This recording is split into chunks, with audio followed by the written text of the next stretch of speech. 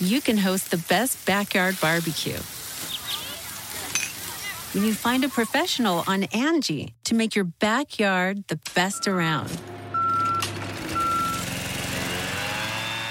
Connect with skilled professionals to get all your home projects done well.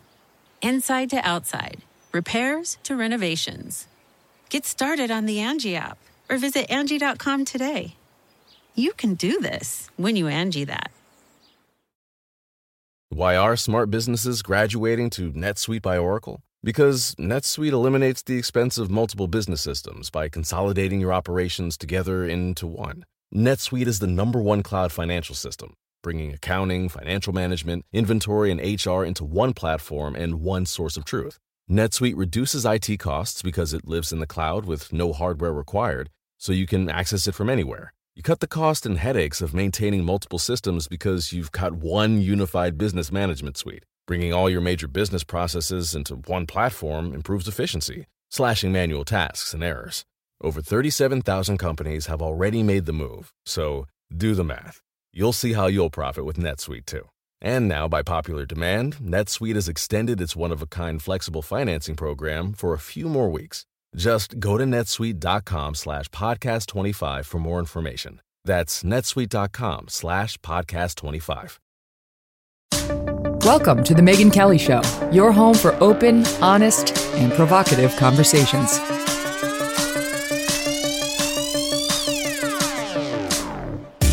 Hey everyone, I'm Megyn Kelly. Welcome to The Megyn Kelly Show and happy Friday. We're going to get to all of the latest developments on Elon Musk's battle for Twitter. But first, the White House is on defense today following a series of self-inflicted controversies. First, there's outgoing Press Secretary Jen Psaki trying to convince reporters not to believe their lying eyes after Vice President Kamala Harris was repeatedly caught ignoring the government's own guidance on masking. You see, you have to do it, but she doesn't because she's special and you're not.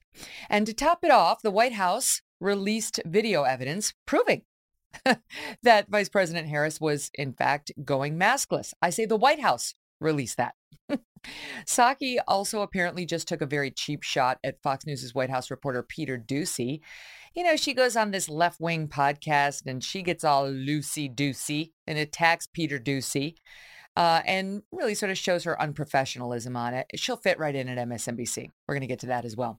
But perhaps the most disturbing of all is the way that the administration is handling the president of the United States. Yesterday, the president spoke at a historically black college in North Carolina, but it's not his remarks that are making news. Instead, it is how he walked off the stage that's causing some alarm, confusion, and, of course, downright mean responses online. Attention. If you owe the IRS, this is an important announcement. COVID relief is over and the IRS is ramping up like never before, sending out millions of collection letters to start 2024. Do you owe $10,000 or more or have unfiled returns? Now is the time to act. The IRS can garnish your wages, seize your property, and they can even take your home or your business. Don't let the IRS take advantage of you. It's time to call Tax Network USA.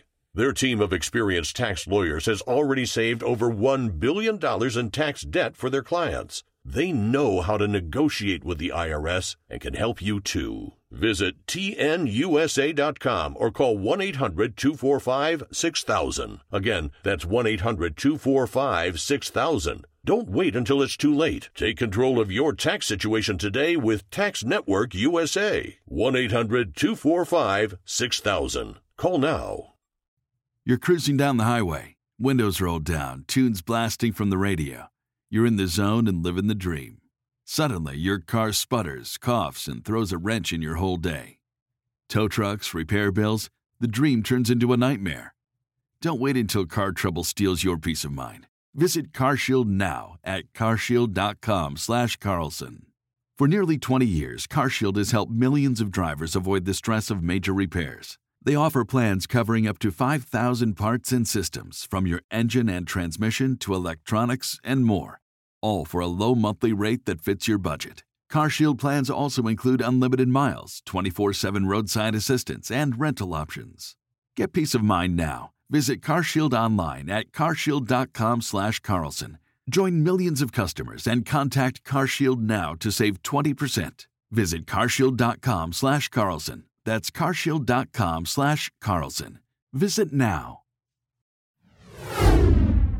Joining me now to dissect it all, the co-host of the Clay Travis and Buck Sexton show, Buck Sexton. Welcome to the show. Great to have you here. Thanks, Megan. All right, so let's kick it off with the Wandering Biden video. It's very strange, especially coming on the heels of when Obama went to the White House last week and you saw a wandering Biden there, just seeming a little disoriented. And then his media sort of defenders were like, no, you're misrepresenting. And actually, we had our team take a hard look at the video in full to see if we were misrepresenting because we hadn't said anything about it.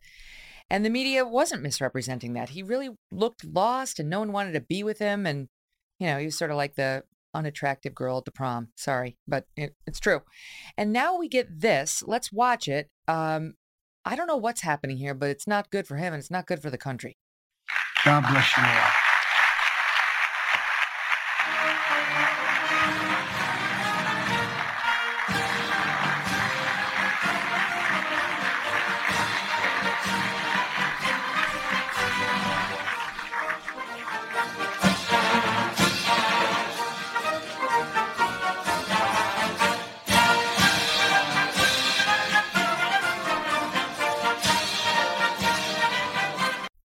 I don't know what's for the listening audience. It's almost like he's in a glass box.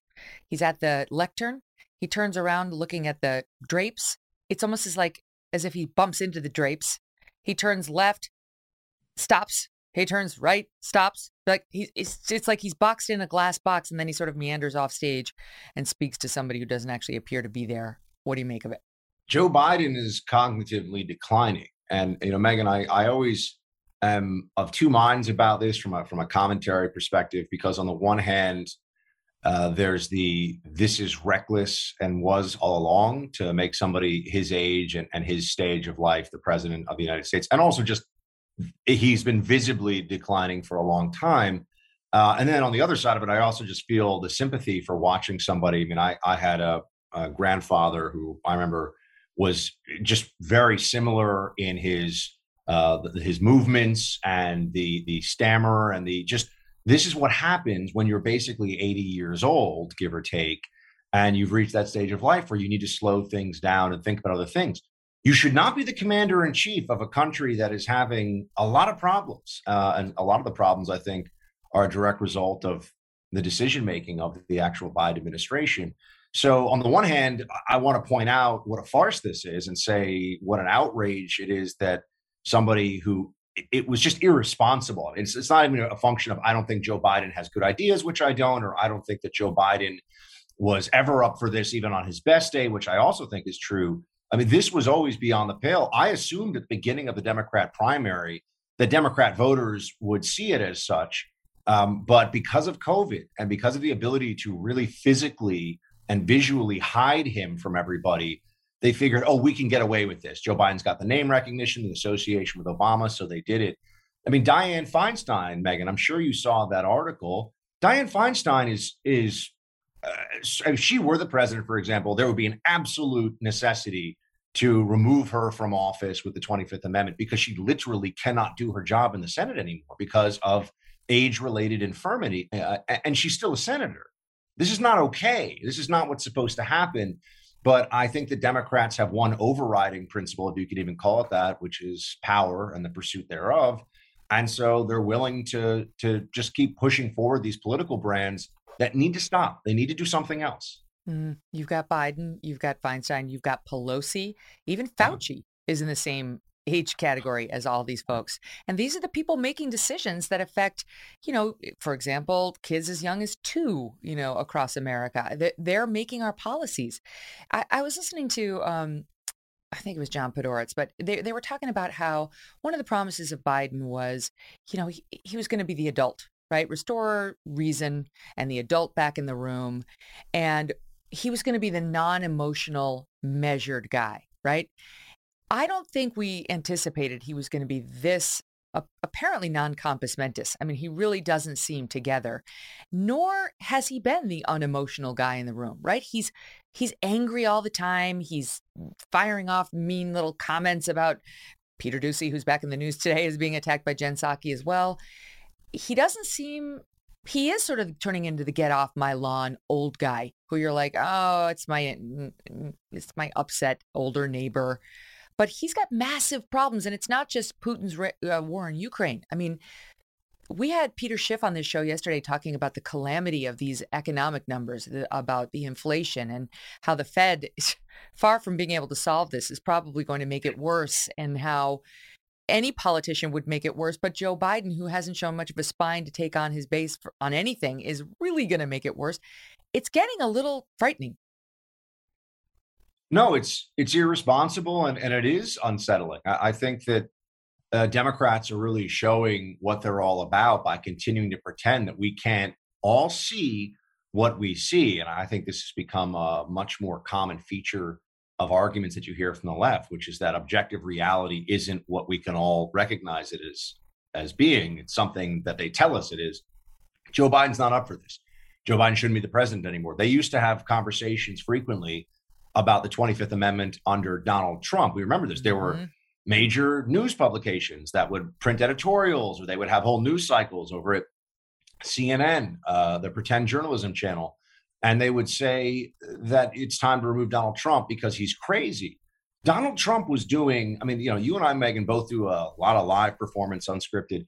Donald Trump was at that point doing 2-3 hour rallies off the cuff in front of 60,000 people, and getting uproarious applause and saying clever things. Look, you can disagree with him, you can hate him, you can say you don't like his stuff, but to say that he didn't seem like he was mentally sharp enough, that was just a fantasy that the left had, but they kept saying it all the time. And I think with Joe Biden right now, what you're seeing is what many of us expected from the beginning. This guy's a machine politician. He has benefited tremendously from the association with Obama, of course, in terms of his Democrat branding.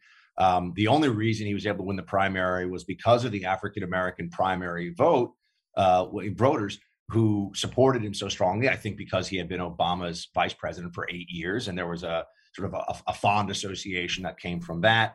And I think when you look at Joe Biden's record, there's nothing to suggest leadership skills, vision, or excellence in any regard. I mean, this is a guy who's been running the oldest politician scam imaginable, which is roll up the sleeves, say, folks and y'all, when you think you're going to connect with the audience, talk about riding the Amtrak, the choo-choo, be blue collar Joe. Everybody knows blue collar Joe. Look at the big grin. He's got the Irish charm.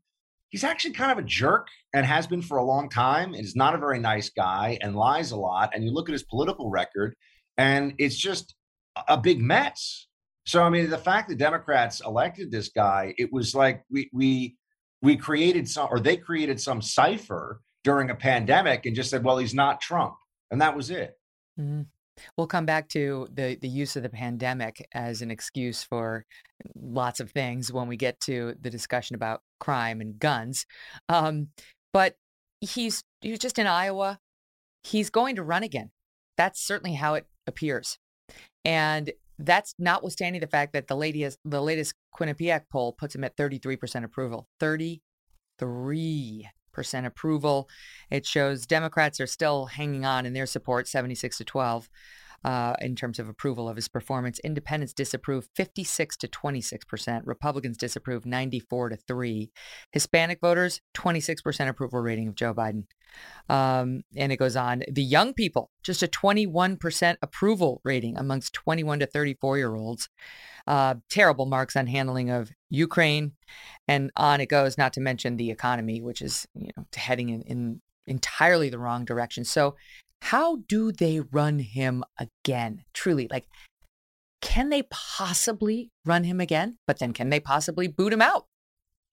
So this is fascinating because I have this discussion with, of course, my co-host Clay. It feels like on a regular basis, and also everybody else I talk to regularly in conservative media, and we all have different theories. And I'll tell you where I think this is going. I think that Joe Biden and his handlers, who really, it feels a bit like this is presidency by committee, because I think that whether it's Ron Klain or it's a phone call from Obama or any number of people with close access to this president, he does what the people around him indicate he should do. I don't think he has a strong will of his own to push any of this stuff. Look, he is not a woke guy, and he's the figurehead of a very left-wing Democrat Party. I mean, my best recent example of this is Joe Biden is, for his White House, and this is official White House policy papers that have come out, are in favor of gender transition, including surgery and hormones for prepubescent children. I mean, if you ask Joe Biden what a pansexual is, I mean, Mr. Magoo would look even more confused here. And we all know that there's something really off about Joe Biden leading a party that has gone so hard left in so many ways. By the way, I think that's in part of why the youth polling is so against him, because he's not even delivering for the Bernie Sanders, AOC crowd. Of course, Bernie Sanders is not a young guy either. But as to whether he'll run again, I think he believes that he can beat Donald Trump again. I'm not saying he can. I'm saying I think Joe Biden believes, and the people around him believe, he could beat Donald Trump again. I think if it weren't Donald Trump on the Republican ticket, the smarter Democrats would realize that it's not a good matchup for them at all. I think it would be too obvious at that point that Joe Biden's decline, his poor results would be too much of a liability. And so then you get into what happens. And that's in almost a sense, let's say that, because when you're, Megyn, 80 years old, give or take, and you say, and at that point he'd be maybe 81, getting closer to 82, you say, yeah, for health reasons, I'm not going to run again. I mean, he could make that decision any day and everybody would have to say, okay, I mean, that's real. That's not, no one's going to say that that's fake. Excuse. So he has an out whenever he wants it. So then is it Kamala who steps in, and I think Democrats recognize they get annihilated, or does it become Hillary? I mean, oh God, those seem to be the only options. Stop it. I've heard people say Pete Buttigieg, which is a joke too. I mean, none of these people is going to beat Trump or anybody else. I mean, Trump is both the strongest and the weakest for various reasons. He's got that core piece of the Republican base, but in a general election, he stirs up anti-GOP emotion like none other. And there is a question about whether the GOP base that loves Trump will come out for even a DeSantis. I can't imagine they'd miss the opportunity to get Biden/Harris out of there. But as we get closer, we'll see. Hey, as an aside, the GOP announced yesterday, the Republican National Committee, they voted unanimously to not participate in the Commission on Presidential Debates sponsored debates, meaning those general election debates, not like the primary debates where you have 10, 12 people on the stage that get farmed out to all the news channels, but the sort of the big general election debates where they choose a Chris Wallace or, whomever to sort of moderate. And so they said that we're not doing it because they're stacked against Republicans. We don't believe in the fairness. Do you think it was the right call? It's 100% the right call. I mean, I think it's stunning when you think about how many years here I've seen. And look, I'll say this: one of Trump's mistakes was that he seemed to have a fondness to sit down with the New York Times and want to give them long form interviews and long form conversations. And why? They're there. They're anti-Trump media. I mean, they're there to essentially tear down your administration. They have no interest in fairness. CNN became an anti-Trump network for 4 years. Now, it's not like they were fair before any of this, but when Trump came along, they all of a sudden said, we're not even going to put a mask on about this. Yeah, they dropped the veil. Yeah, we're just going to go for it, right? We're now to be honest and truthful and factual means to be anti-Trump. That became their official party line at places like CNN, the New York Times, all of the high temples of leftist media.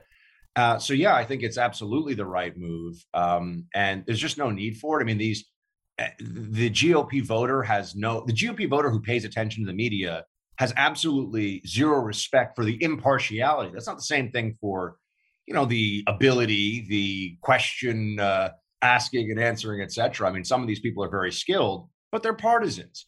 And there's no reason to have someone sit there and have really, in my mind, a lunatic lib like whether it's John Harwood or, I mean, Candy Crowley's no longer at CNN. I'm trying to think of some of the people that have gotten controversial over there about these things. But even the ones that pretend to play it more down the line, they do until they don't. They do until it's a critical moment. So, yeah, Megyn, it's absolutely the right move. I don't know why the GOP allowed its candidates to get sort of punched in the face and have dirt kicked in their faces for as long as they did. Why? We don't need these channels, these moderators. Makes no sense. I agree with you. When do they ever select a moderator whose personal bias might lean right? Name one. Right? Like, who's the one they've ever chosen who, is a lifelong Republican voter and who's been criticized once or twice for taking the Republican line instead of the Democrat line, right? Like, it doesn't happen. Lester Holt is reportedly a Republican. To his credit, you wouldn't know that in his reporting. I don't think that he's a liberal shill either, but his questions are written for him. I can speak to this by producers. So he just goes out there and he asks what the producers tell him to ask. And Lester's not exactly known for his follow-up questions at a debate or elsewhere. And so the left gets what it wants anyway, right? I mean, they're not going to put somebody like a Buck Sexton or a Clay Travis. Yeah. They might put a me out there. I don't know about today, but they want somebody who is reliably left. That's really what they're looking for. One big change that I think has occurred in the mentality of the right as we know it in this country is the abandonment of the false idea of the neutral space, meaning that whether it's what your kids are being taught in school or the news you're being presented, the podcasts you're listening to about the news, whatever it is, there is no, the decisions that the board of a major company is making, especially with regard to not just personnel policy, but political donations and all the rest of it. There's no neutral space. People are making choices. It's all, life is all editorial at some level. So yeah, there are facts, there's objective truth, but how these things are presented really makes a major difference. And in the schools, I think is the most classic example of this. Although corporations now are right alongside it, where everybody who's a conservative says, wait, hold on a second. You mean that wokeness has taken over not just schools in blue states, schools all across the country, and extreme wokeness. I just wanted my kids to learn math and reading, and this other stuff is going on. Yes, because it is not a neutral space. You have to pay attention to what is actually being taught to your children about the history of this country, about social studies, about everything, because the left has essentially seized all of what I refer to as the apparatus. I mean, they've seized the systems of power and institutional control in this country. Not through popular acclaim, not necessarily through majority or majority vote or even majority opinion, just because they understand where the levers of power are and they have seized them. They've seized them in academia and Hollywood and news media and obviously in social media. And we're kind of waking up to this now in a way that is finally spurring people to action. So I think the Presidential Debate Commission is just an example of that. Yeah, I think I definitely think it's the right call. I don't think the RNC should have been participating in this for quite some time. And I think no one's going to care. I mean, there's going to be some pressure. Maybe they'll find some way, maybe make it a pay-per-view, like the GOP candidate picks one moderator and the Dem candidate picks another moderator, and they sit out there and they go and all the profits go to charity. But why should the GOP help line the pockets of all these channels that absolutely loathe them and be subjected to moderators who just time after time have proven they're going to put their thumb on the scale for the Dem? Speaking of Chris Wallace, what do you make of CNN Plus's debut this past week or two? I do love all of the jokes about how while Elon is offering to buy Twitter for tens of billions, there are lots of people out there right now who are willing to buy CNN Plus for tens of dollars. Or the equivalent thereof. Look, CNN is a legacy media institution. I think someone said they'd pay $38 for it instead of $38 billion or $48 billion, whatever Elon offered. There's no reason to believe that CNN was ever going to be able to pull this off if you looked at it objectively. I think Trump broke CNN. I think that they have still really not emotionally recovered from that. If you look at the leadership there, it was run by bad people. I mean, Jeff Zucker is a nasty, dishonest person. I worked there for a little while. I know all kinds of stories. And one of the fun things, Megan, when you're just, when you're just a lowly contributor to some of these places, you become friends with the PAs and the APs and the personal assistants, and you get to kind of know the other people at your level, and they know everything about these individuals. So nothing about Chris Cuomo was surprising to me. Nothing about Jeff Zucker was surprising to me. And just go down the list.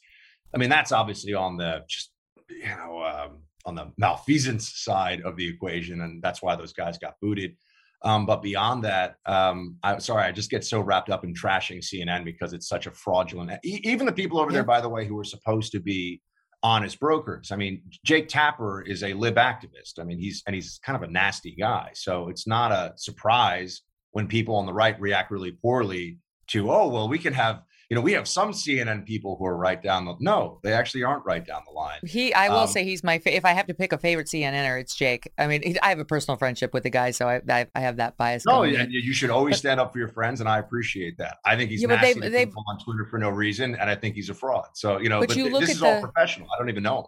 Yeah, but you look, to your point, you look at the primetime lineup at CNN, and they've all jumped on board. I mean, they're all suffering Trump derangement syndrome. There isn't a person left in the primetime lineup that's even trying to pretend to be fair, and it's extended past Trump into just the GOP. I mean, now it's in the wake of Trump, you wonder, like, are they going to go back to their normal selves? Well, I guess this is the normal self, the new normal, but like, are they going to go back to trying to be fair to both sides? And the answer is no. Otherwise, Don Lemon would be fired and Anderson Cooper would have reined it in by now. And that's not happening. Yeah, but just one other point. Who's the moron at CNN who actually thought, what we need with our ratings in the toilet? More of us. We need more CNN. There's more appetite for these anchors who no one will watch when it's free, well-ish, in prime time. And they're going to pay extra out of their pocket to watch them cook or talk about books or interview people who are about 200 years old. Yeah, it made no sense. And honestly, Chris Wallace, whom, again, I don't know Jake personally. I don't know Chris personally. I mean, these are not people that I have spoken to. So I'm judging them by their work and the decisions that they make publicly. Chris Wallace, and obviously comes from a famous journalism family, and I think was very fortunate to have the role that he did at Fox for as long as he did and get paid the kind of salary that he did over there. He was last. He was in the last place every week, every year, every month. Yeah, he was always in last, and they still paid him. I mean, he was overpaid, and it was nepotism to begin with, and then he decides he's going to go over there. Why? Who's going to shift over to CNN? But the bigger problem for me, Megyn, is the notion that CNN is a more ethical, because that's really what he was saying. I can't be at Fox anymore because Fox is honest about what it is. He left, and just to interject, he left after the Tucker Carlson January 6th special, which he said was just like the last straw for him in an interview with the New York Times, and sort of looking to curry favor, obviously, with, I guess, the left or the mainstream, Tucker, he was too much for me. It's like, who's your fan base?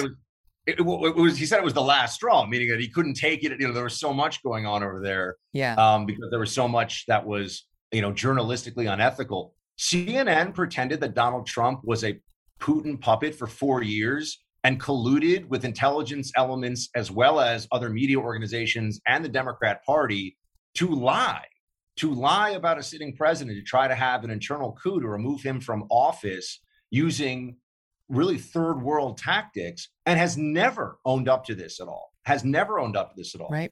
The publishing of the dossier and then the pushing the dossier on everybody and having the meeting with Clapper, all of this stuff, Megyn, it was all lies, the whole thing, right? And then they had these 51 people who said that the laptop, from some of whom I worked for, by the way, said that the laptop was a lie.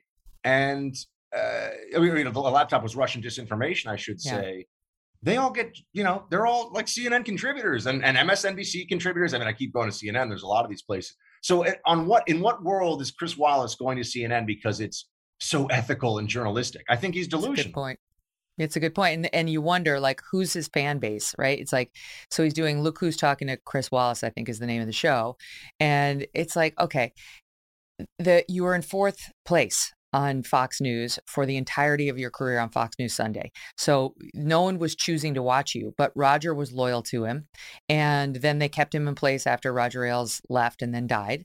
And now you're going to jump to CNN because why? You think the liberals are going to love you because you were tough on Trump for all those years? They're not. They saw you as a useful foil. And to me, like when I was deciding whether I was going to stay at Fox or leave Fox, and I decided to leave Fox because I wanted to see my children. And there wasn't a role there for me that would have allowed me to sort of do what I wanted to do and still see my kids. I considered going to CNN. CNN made me a huge offer, huge, Jeff Zucker. And I said no, Buck, because I knew who's my fan base going to be over there? I don't, I knew who my fans were, and I knew that my Fox viewers were not going to follow me to CNN, and that the CNN viewers were going to hate my guts. So I decided to sort of get out of the politics game and go do morning TV and try to do something that was more Oprah-esque, which was a disaster for different reasons. But I understood switching sort of political ships was not going to lead to success either. And I can see him suffering from that very problem right now, as CNN Plus, literally the reports are that it has 10,000 subscribers. Yeah. I think Abby's got more people than that following her on Twitter, and she's not on Twitter. Look, I think in our business, and especially maybe some people who have been doing this all along, and I know you came from a legal background beforehand. I was a CIA analyst beforehand. I think that they forget how much luck actually plays a role in all of this, and how to be paid a lot of money to be on TV, to do a job that honestly 1,000 other people could do. Maybe not quite as well, though. In the case of Chris Wallace, I think honestly, there were a lot of people that could do that job. All along, I was like, I would prefer Brett Baer in this role, but that's just me. Point being, I think that the moment you lose that sense of humility, that you're really lucky and that you should just focus on the work and doing the best work every day. There's a lot of egomaniacs in our business, as you know, and there are people that all of a sudden think that they're super special and really important, and they deserve enormous salaries that aren't actually commensurate with what their value would be outside of very narrow context of a few executives at a certain organization that may like them or want to support them. And I know Chris Wallace is making a lot of money over at CNN. He's never going to have an audience with him. No one's ever. No. So the thing about the daily fits and him being angry, it's never going to happen. So good luck, buddy. Yeah, good luck. Well, meantime, Jen Psaki, as all these White House press secretaries do, they all what they really want is to be stars. I'm sorry, but it's true. They take that job because what they really want is to host a cable news show. And I could go down the list of people who have successfully used it or try to use it to parlay themselves into a cable news job. And Jen Psaki is the latest, who now wants to be at MSNBC having her own show. Meanwhile, she's doing these negotiations behind the scenes while she's still hosting having this job as White House press secretary. And what does she do? She's making the rounds. She's going on Pod Saves America. The far left Obama guys have their podcast, which is popular with liberals. And while on there, she gets asked about Peter Doocy and whether basically he's a jerk. And do we have the soundbite? I'm just trying to see if we do. Oh, we don't have it because they don't release it until later today. But they ask her basically if he's some sort of an asshole. Forgive me. That doesn't count from my Lenten vow because I am quoting somebody else. And she basically says, oh, he works for a network that feeds its questions to people in a way that would make anybody sound like a jerk, like a blank. And I'm thinking to myself, number one, I've worked at Fox News, and they actually, unlike NBC News, they don't feed the anchor the questions. Fox News, I laugh when I went over to NBC and they were like, here, the producer's writing all the questions for you. I'm like, why would I take the producer's questions? Why would I do, I'm the anchor. It's literally my one job is to come up with my own questions. At Fox News, nobody ever wrote a question for me, ever. Not in a presidential debate, not on a big night, not on my nightly show. And I guarantee you nobody's writing Peter Doocy's questions for him. And if that's what she's expected at MSNBC, I don't know what she's going to get on the cable arm, but I think cable's a lot more scrappy than network. So she's probably not going to get it there either. And she decides to take a shot at him, right? Because he's the only one willing to ask her tough questions back. Yeah, it's pathetic. And honestly, it's just a reminder to everybody, well, of so many things. One is that when Trump was answering questions from a media that was 95% hostile, and they were saying that he was a threat to the First Amendment, an authoritarian, a fascist even. I mean, places like The Atlantic, owned by a billionaire, of course, places which sometimes billionaire ownership is a problem, Megan, and sometimes billionaire ownership is absolutely depends, right? Depends on the billionaire. Yeah, it depends on who. They were calling Trump a fascist. The reality of authoritarian regimes is that the media supports the person in power. You don't have a massive multi-billion-dollar media apparatus arrayed against the person in power in a fascistic dictatorship or authoritarian regime or any of that. And they never seemed to pick that up, or they didn't care. I mean, the whole thing was absurd. Democracy dies in darkness because of Trump. Oh, please. And now you have the only questions worth hearing from this, just the perspective of speaking truth to power, getting answers this White House doesn't want to offer up. The only questions I personally at least ever hear, and now I'm not watching the press conference every day. I'm usually on air doing radio during the press conference. But Peter Doocy asks things that are worthwhile, because the rest of it is just an opportunity to spew more talking points from the podium and essentially allow Jen Psaki to be chief propaganda czar. So what's the point of that exactly? You're not going to find out anything. I mean, crime in this country is really bad because of stupid Democrat ideas. The border is the worst it's ever been because of insane Democrat ideas. Inflation is really bad because Democrats don't understand economics or don't care. There's a lot of stuff going on that we need answers to. And instead, we usually just get, Green New Deal and climate change and diversity and inclusion and what? I mean, it's nonsense. I mean, if we had a real press corps, those press conferences should be testy, Megan. It should be interesting every day. They should be exciting. Yes, exactly right. Here's the exact quote. Peter Doocy works for a network that provides people with questions that might make anyone sound like a stupid son of a bee. Because the question was, is he really as much of a stupid son of a bee as we think? And she's like, he works for a network that provides people with questions that would make anyone sound like a stupid SOB. I know it's annoying to be asked tough questions, but it's literally your job to answer them in that role.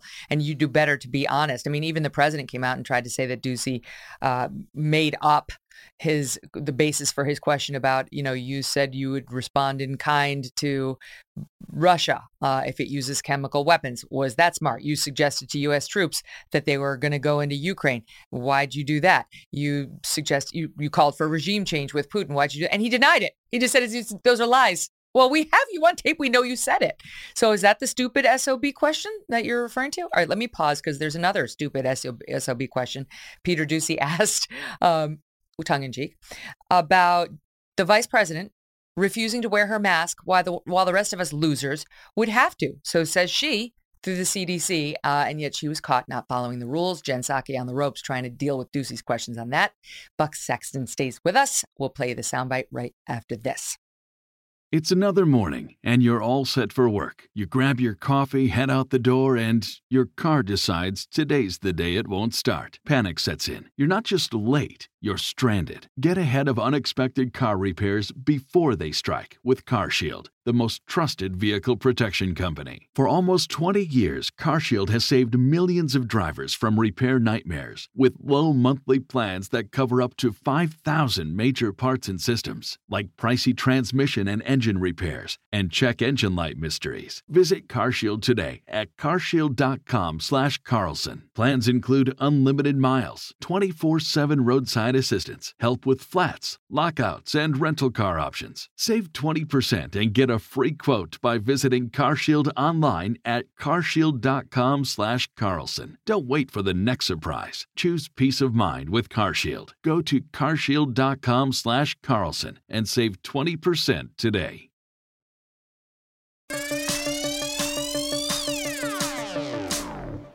So, Buck, my 12-year-old last Saturday was exposed to somebody who was COVID positive. And because he's not vaccinated, per the CDC guidelines, which our school follows, he was not allowed to go to school this week. He doesn't have COVID. He doesn't have a single symptom. He's perfectly healthy, and he had to stay at home all week doing, quote, remote learning on some of the classes that offered it. Otherwise, he just sat at home doing nothing. It was a totally pointless exercise. COVID's gone. Even Fauci has basically admitted it's at best, at worst case scenario right now, an endemic. And he had to sit at home. And if he was going to go outside, technically, according to CDC, he was supposed to be masked. We didn't do that. And guess what? We're in good company because Kamala Harris was in the same boat as my son. She was exposed to, I guess, somebody who was COVID positive. And even though she's vaccinated, she was supposed to be wearing a mask around other people. And she didn't do it because it's a stupid ass rule. And so I'm on her side not to do it, but I'm not actually on her side because she wants me to do it. She wants you to do it. She wants my son to do it, but she won't actually do it. And Jen Psaki got asked about the fact that Kamala Harris was presiding over the vote on Ketanji Brown Jackson, and she didn't wear the mask. And Jen Psaki dodged and she felt uncomfortable, and you could see how awkward it was. It didn't go well for Jen Psaki. And she tried to suggest that Kamala Harris really was wearing the mask all day, except for these one moments. And then that got proven to be a lie. But here's some of that exchange between Harris and between Psaki and Peter Doocy. You noted that Vice President Kamala Harris is considered a close contact. CDC guidance says to wear a mask. Today she was presiding over the vote for Ketanji Brown Jackson and didn't wear a mask. I haven't seen, I'm obviously watched most parts of the vote, but I know that she was alone up kind of on the dais for the vast majority of that. Tomorrow during the event, or if there's any reception behind the scenes, will she be required to wear a mask indoors? She'll follow CDC protocols. Is there a carve out in CDC regulations for COVID for vice president? The CDC says for people exposed to COVID, up to date on their COVID-19 vaccinations, do not go to places where you are unable to wear a well-fitting mask. So why is she here at the White House today giving the new Supreme Court justice a big hug with no mask? You mean when she gave her a hug outside? Yes. She was outside. Does the CDC say that people who are close contact can give people hugs outside? We know, Peter, that outside you can benefit significantly being outside. That's why we had the event outside today. I will tell you that the vice president has been wearing a mask inside. You said on Friday that the vice president was masked indoors all day, but the White House tweeted a video showing her standing over the president without a mask on. Can you explain what happened there? Well, I would say that the vice president and the president and all of us abide by what the CDC protocols are. It was an emotional day. It was a historic day. And there were moments when she was not wearing a mask inside, including in a photo, but she was wearing it 99.9% of the time. It was an emotional day, Buck. You see, it was an emotional day. And that's the secret exception to the CDC regulations. Maybe you didn't know that. The virus respects important occasions. There's a lot of science on that. I'm sure they could trot little Fauci out and have him tell some lies about that too. I'm just going to say this, and my record on this one speaks for itself. I told everybody 2 years ago. I mean, by early April, and I mean really 2 years ago, that the lockdowns were completely insane. Masking was absurd. All of these things that we're doing. The only thing that I felt was likely to be substantially helpful was vaccination. And so my parents got vaccinated. I actually got vaccinated against my will, basically, here in New York. And the vaccines were good in a very similar way to what they are during the flu season, which is helping people who are at risk from having a severe complication, a severe case.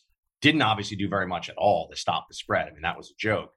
So they were pretty much wrong about everything is really what I'm getting to. And I don't think it will not settle in their minds yet. The Democrat left tends to be very collectivist it is very collectivist in its thinking. And there's so many layers of this, Megan, that it's almost hard to get to why they're still going through this mass hysteria. Why are people in New York City walking around the streets still outside alone? Yep. With N95 masks on? Like, what do they not get at this point? What do they not understand? For some people, this is just it's about power and not allowing the narrative to be, we were wrong about pretty much everything, that Fauci is the most disastrous public health expert.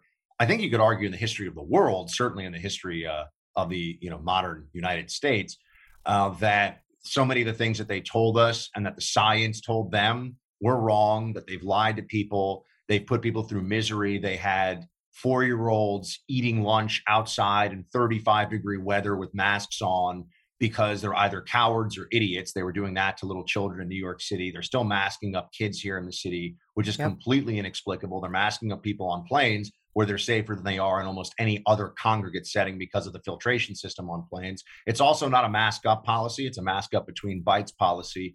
I try to explain this to people in the most simplistic terms, and they always go, yeah, you're right. Imagine, Megan, if we were all trying to avoid getting poison ivy, and you're really, and imagine you could really only get poison ivy once, and you were wearing gloves and long sleeves and everything. But, when it was an important or historic occasion, you took them off and you grabbed that. You're going to, right? I mean, this notion that masking up between bites does anything is lunacy. Yes. And that's federal policy on airplanes. This idea that people in any way, shape, or form are benefiting themselves through partial lockdowns. You want to see a lockdown? Lockdown is what Shanghai is doing, which is appalling. I think Fauci sees it and says, yeah, I wish we could go that far, but not quite yet. Lockdown that only involves people not really going to restaurants as much, obviously doesn't stop the spread, doesn't do anything. They keep lying, Megyn, because otherwise, I don't think people will ever trust the health apparatus again. And I think this is to the credibility of the Democrat Party, to anybody with an IQ above that of a toaster who's not just ideologically brainwashed. This is an existential threat to the credibility of the Democrat left on health issues, on health policy, on all of it. Well, I heard you had some sort of a dust up on a Delta flight lately involving a mask. And I've been thinking about the absurd ongoing mask mandate on public transportation, on the airplanes. And I've decided my next flight, as I'm sure they're going to keep it longer than 2 weeks. They're never taking it down. But let's say it's within the next 2 weeks and I have to go on a flight. I've got the solution. I'm going to get on board. I guess I'll have to wear my mask as I walk on the plane. I'm going to sit down. I'm going to take out a candy apple. I will never have to put the mask up the entire flight. Have you ever tried to eat a candy apple? Can I tell you what happened on my Delta flight? I mean, just so you understand what we have to deal with sometimes here. I was taking too long. I was eating and drinking, but I was taking too long. It was, excuse me, sir, I'm going to need you to pull your mask up. I'm sitting there with the cup, with the little crackers or whatever, taking too long. Yes. You were chewing too slowly? Yes. Going too slowly. Sipping too slowly. Because the people who do this are either morons or on a power trip. There's no third option, right? I mean, any airline attendant, and I've got lots of airline attendants and pilots who listen to my radio show, and folks should also check out the Buck Sexton podcast. But they will tell you that they hate these rules, and they never enforce them unless someone complains that they're not enforcing them enough. The people that walk around like the mask Stasi, the ones who act like the COVID Siberian prison guards, like they're doing this because they want to. And they're so dumb. And the fact that Jen Psaki gets up there and acts like it's somehow an explanation that every Democrat who's been a total lockdown or a huge fan of all this stuff at one time or another, it seems, has been caught flagrantly violating the rules that they're imposing on the rest of us. Because just like everything else about their ideology, they'll believe anything as long as it lets them feel special, powerful, and better than everybody else. And they'll go along with anything as long as it lets them achieve those things. They'll say whatever. And that's what you've seen with COVID all along. Does anyone really think that masks work at this point? I am fascinated by that argument. I'm fascinated by the complete refusal to look at the reams, the mountains of data. Places that did mask, places that didn't mask, places that ran control studies, places that actually crunched the numbers. Never has it worked. There was just a study. I think it was Marty McCary was citing it. No, it was from overseas. It might have been from the Swiss.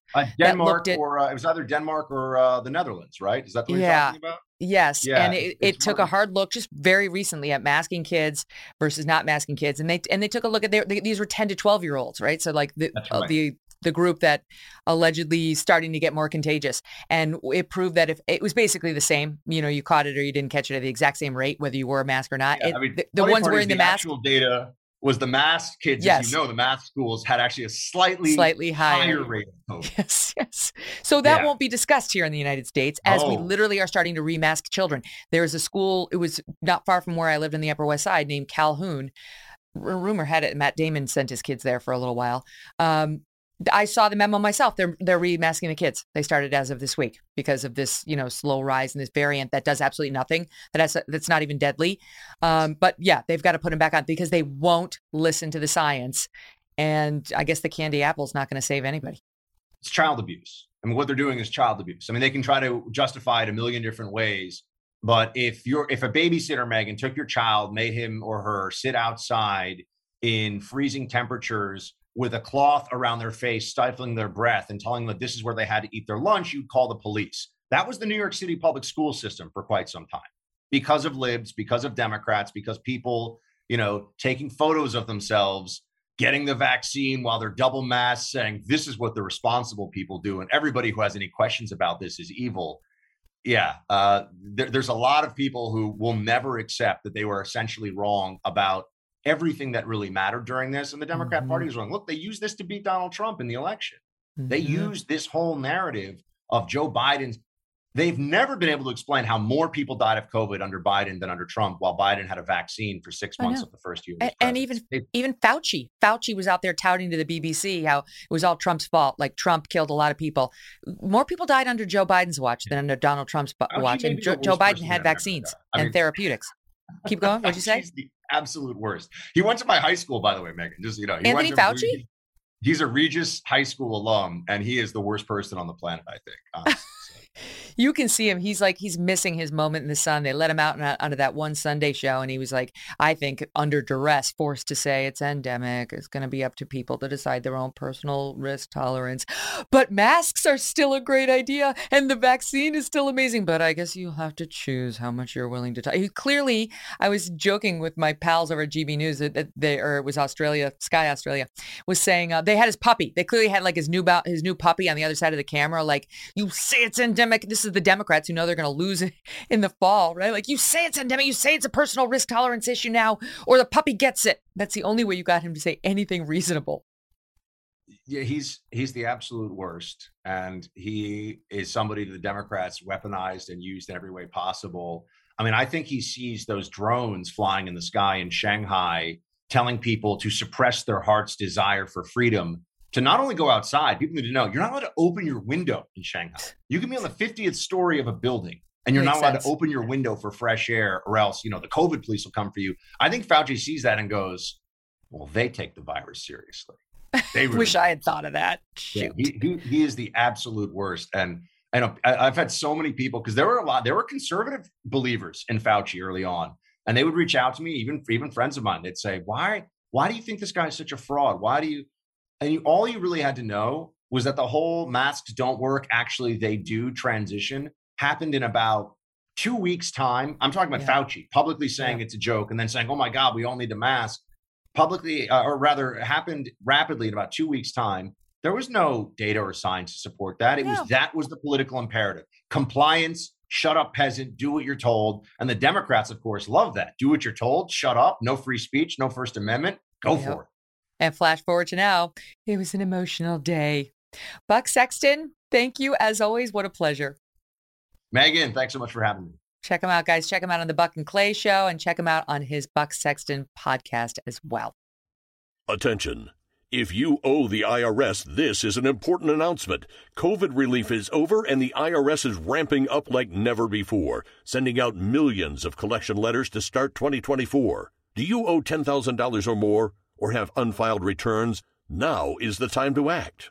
The IRS can garnish your wages, seize your property, and they can even take your home or your business. Don't let the IRS take advantage of you. It's time to call Tax Network USA. Their team of experienced tax lawyers has already saved over $1 billion in tax debt for their clients. They know how to negotiate with the IRS and can help you too. Visit tnusa.com or call 1-800-245-6000. Again, that's 1-800-245-6000. Don't wait until it's too late. Take control of your tax situation today with Tax Network USA. 1-800-245-6000. Call now. You're cruising down the highway, windows rolled down, tunes blasting from the radio. You're in the zone and living the dream. Suddenly, your car sputters, coughs, and throws a wrench in your whole day. Tow trucks, repair bills, the dream turns into a nightmare. Don't wait until car trouble steals your peace of mind. Visit CarShield now at carshield.com/Carlson.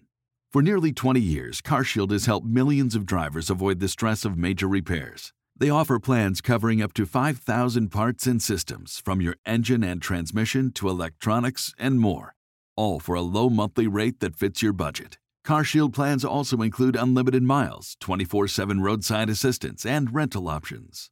Get peace of mind now. Visit CarShield online at carshield.com/Carlson. Join millions of customers and contact CarShield now to save 20%. Visit carshield.com/Carlson. That's carshield.com/Carlson. Visit now. We are going to get into the left's new obsession with ghost guns. Maybe it's not so new, but it's renewed, as well as President Biden's ATF nominee, and much, much more with Dana Loesch. She's host of the nationally syndicated The Dana Show. Dana, great to have you back. Thanks for coming. Yeah, thanks for having me, Megan. Good to see you. Oh, you too. All right. So before we get to all the gun stuff, which you are truly the expert on, can we talk about Elon Musk and the meltdown that happened on Twitter yesterday? I mean, it was a hysterical meltdown by the left on Twitter at the thought that Elon Musk might actually succeed with this takeover bid, which he's predicting he probably won't succeed. And it doesn't sound like the board wants to accept the offer, even if it might be in the best interest of the shareholders. But just to give people a flavor of what we saw yesterday, there's a commentator named Jeff Jarvis. Today on Twitter feels like the last evening in Berlin, in a Berlin nightclub at the twilight of Weimar, Germany. So right before Hitler. Okay, so it's a Hitler-esque moment. Okay, Max Boot. I mean, he's lost his mind. He used to be a conservative. Now he sounds like Joy Reid. I am frightened by the impact on society and politics if Elon Musk acquires Twitter. He seems to believe that, on social media, anything goes. For democracy to survive, we need more content moderation, not less. Your thoughts on it, Dana? Well, I guess he's Space Hitler now. I mean, that's kind of what I'm walking away with. All these people are saying he's Space Hitler, and I guess he's going to just imprison everybody on the moon. This is crazy. And really, this is, I think, a huge digital battle that is I think, going to be a touchstone that we're all going to look back on for some time to come. Because I read that Vanguard Group is now involved, and then you have like some Saudi royalty that's getting involved in this, because billionaires, if they don't agree with the left and confirm their narratives, they're a problem if they own these media companies. But I guess not if you're a Saudi king, or not if you're BlackRock or Vanguard Group or somebody else. I just really want to find out where the far left is, where their consistency is on this. Mm-hmm. I think it's a great thing. I mean, we have people advocating against a guy buying a company because they don't want free speech. I mean, if you would have told me that this was going to be a debate 10 years ago, I wouldn't have believed you. I would have thought that this is just hyperbole. Nobody's going to actually, no, we're living it now. And the crazy thing is you don't have to be even on Twitter or use Twitter or even know what Twitter is, because there's such a tiny percentage of people that are actually on and active on Twitter. It's very different in terms of digital consumption from Facebook and Instagram. I mean, really, ultimately, it's where the commentariat goes to fight over narratives. It's where strategists are. It's where pundits are. Everyone else uses it as like some kind of marketing tool. I'm just a brat on there. I really don't do anything of value other than be a brat. I do nothing of value. But it's like you don't even really have to be on it and to be affected by it, because it's going to establish a precedent for how people are going to be handling this years to come. And it's also going to redefine this argument that we've had back and forth for, I guess, the past, really heavy for the past 5 to 6 years now. How do you define a town square, a free speech forum that is owned and administered by a private company? And what if that private company can act as an agent of the government? I mean, these are all questions that this is a brave new world. We've yet to define and figure out where those boundaries are. And I think Musk really made a good faith effort. I know Mark Cuban said that he was just kind of screwing with the SEC. I really don't think so. I mean, I think Musk, I think, kind of views himself as this sort of Howard Hughes, Tony Stark character, which is actually, I think, a pretty accurate characterization of who he is in culture. And he said he thinks that Twitter has great potential and he wants to unlock it. And the only way that you can do it is take it private. I agree with him. I think that's a great place for Twitter to go. But I can't believe, Megan, that it's such a threat by, the people that you were citing here, Jeff Jarvis and Max Boot. And there was another guy who I remember called the police on some lady at Target over a toothbrush, who was all upset and said, this is going to start World War III and get people killed if Musk does this, which is just crazy drama. But we're fighting over free speech. It's crazy. So I actually do think if Twitter, let's say Twitter went out of business, I actually think there's a good chance cancel culture would die. All cancellations start in Twitter. And I don't know that it's a net force for good, but let's assume it's not going away, though it hasn't been doing as well as it was a couple of years ago. Let's assume Elon somehow manages to buy it. Although we had Peter Schiff on the program yesterday, really smart guy when it comes to economics, saying he can't afford it. This isn't real. He doesn't have the money, even the richest man in the world.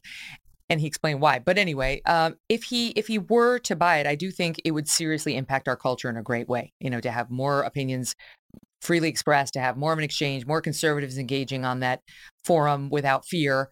And, just the ability to push back on these libs who own it now. And they know if you push back too hard, you're going to get silenced by the corporate bosses. To your point about the Saudis, this was a fascinating dynamic yesterday, because there's the billionaire Saudi prince, Alawid bin Talal Al Saud, who said, I'm going to vote to reject his offer. He's on the board of Twitter. He said, I'm going to vote to reject this offer. He doesn't think that the proposed offer comes close to the intrinsic value of Twitter, even though it's way above what it had been valued before, which was, I don't know. $10. Yeah, by a lot, right? One of the big firms valued it at $30 a share, and he's offering $54.20. Right. So Elon Musk responds, interesting. Just two questions, if I may. How much of Twitter does the kingdom own, directly and indirectly? And what are the kingdom's views on journalistic freedom of speech? Of course, these are the guys who killed Jamal Khashoggi, right? Washington Post reporter. So could you spare us your little lectures on what you think is the intrinsic value of this journalistic site or purportedly free speech site? Because we all know how you really feel about journalists and people related to the media world who want to express actual facts or their opinions that might not jive with your rulers. Yeah, that was a great point that Musk made yesterday. And I think, what is it? He owns the Saudi prince owns, I think, like 5.2%. So he's a smaller shareholder. He can sit down. But that's a good point. So I guess does the left do they like the Saudis now? Right. Do they hate the Saudis? Can they we prefer get, this like, guy I don't to know, Elon? a daily briefing? Yeah, exactly right. And it's like, you would think they'd love Elon Musk because Tesla, it's like, hey. Well, they did. They're going to start hating electric vehicles now, well, at least particularly Tesla. And then now they're going to get interested in all the pollution I'm not against green. I just don't like being lectured to by people who think that, they're going to go to heaven over me because they got a green vehicle and that it's better for the environment. I mean, we've all seen the pictures of those kids in Congo hand mining for cobalt. And that, by the way, is very interesting. That's one of the firms that Hunter Biden facilitated the sale of to that communist Chinese company. So, I mean, it's a very dirty. Green is dirty. The whole green industry is very dirty. That's what nobody wants to talk about. So maybe the left will now, because of Elon Musk, start maybe wanting to talk about some of these truths. I don't know. But I mean, they hate him. And this guy's done more good and more advancement for some of these technological issues and things that, we really needed to explore and gain some ground in than I think almost anybody else. I mean, for crying out loud, we just had another privatized flight up to the ISS. That's crazy because we were relying on Russians to hitch a ride up there for all of this time since Obama Biden. Now we're able to actually commandeer a vessel. I feel like I'm in Star Trek. Commandeer a vessel and get up to the ISS on our own. That's a great thing. Being able to have, diverse energy options. I'm all for whatever benefits the consumer. I'm a capitalist. I go where that leads. This is all great. And now they're going to hate him for it. But they're going to love the guys that they hated just like a year ago because of Jamal Khashoggi. Yeah. Well, I mean, I'm all for electric vehicles, but I'm not going to be lectured to like you by the people who ride them to their private jets. Okay. And they're too quiet. Somebody put a bell on it. It's freaky. I don't like being snuck up on by a car. It's true. Like a multi-ton car. People are running over their pets. It's a thing. Okay, let's talk about ghost guns, which is, it's crazy when you look at the crime statistics and how bad they are. And yet ghost guns, I guess, are the problem. Could you just, in your Dana way, explain what a ghost gun is and then explain what Joe Biden is trying to do to them and with them? Yeah, so a ghost gun is a made-up term. Just like the phrase assault weapon is made up, ghost weapon is made up. Ultimately, this is what it is. People since the beginning of time, there's two truths about the founding of the country. That we were founded because colonists had weapons of war, and also colonists made their own guns at home. Everybody made their own guns at home. I mean, this is how rifling came into effect. This is one of the things that gave us an advantage in terms of firepower over the British during the War of Independence. So we had the Pelton gun, the buckle gun.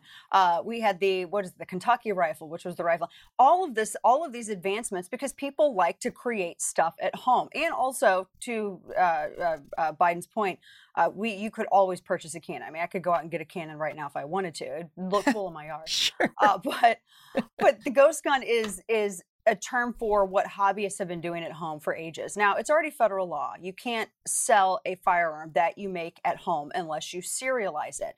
And so this targeting on what they call buy build kits, basically you can get, it's like a Mr. Potato Head. This is honestly the best way that I can go. It's like Mr. Potato Head. You get it and then you kind of put it together. But you have to have a little bit of expertise, right? You got to know where the pieces go.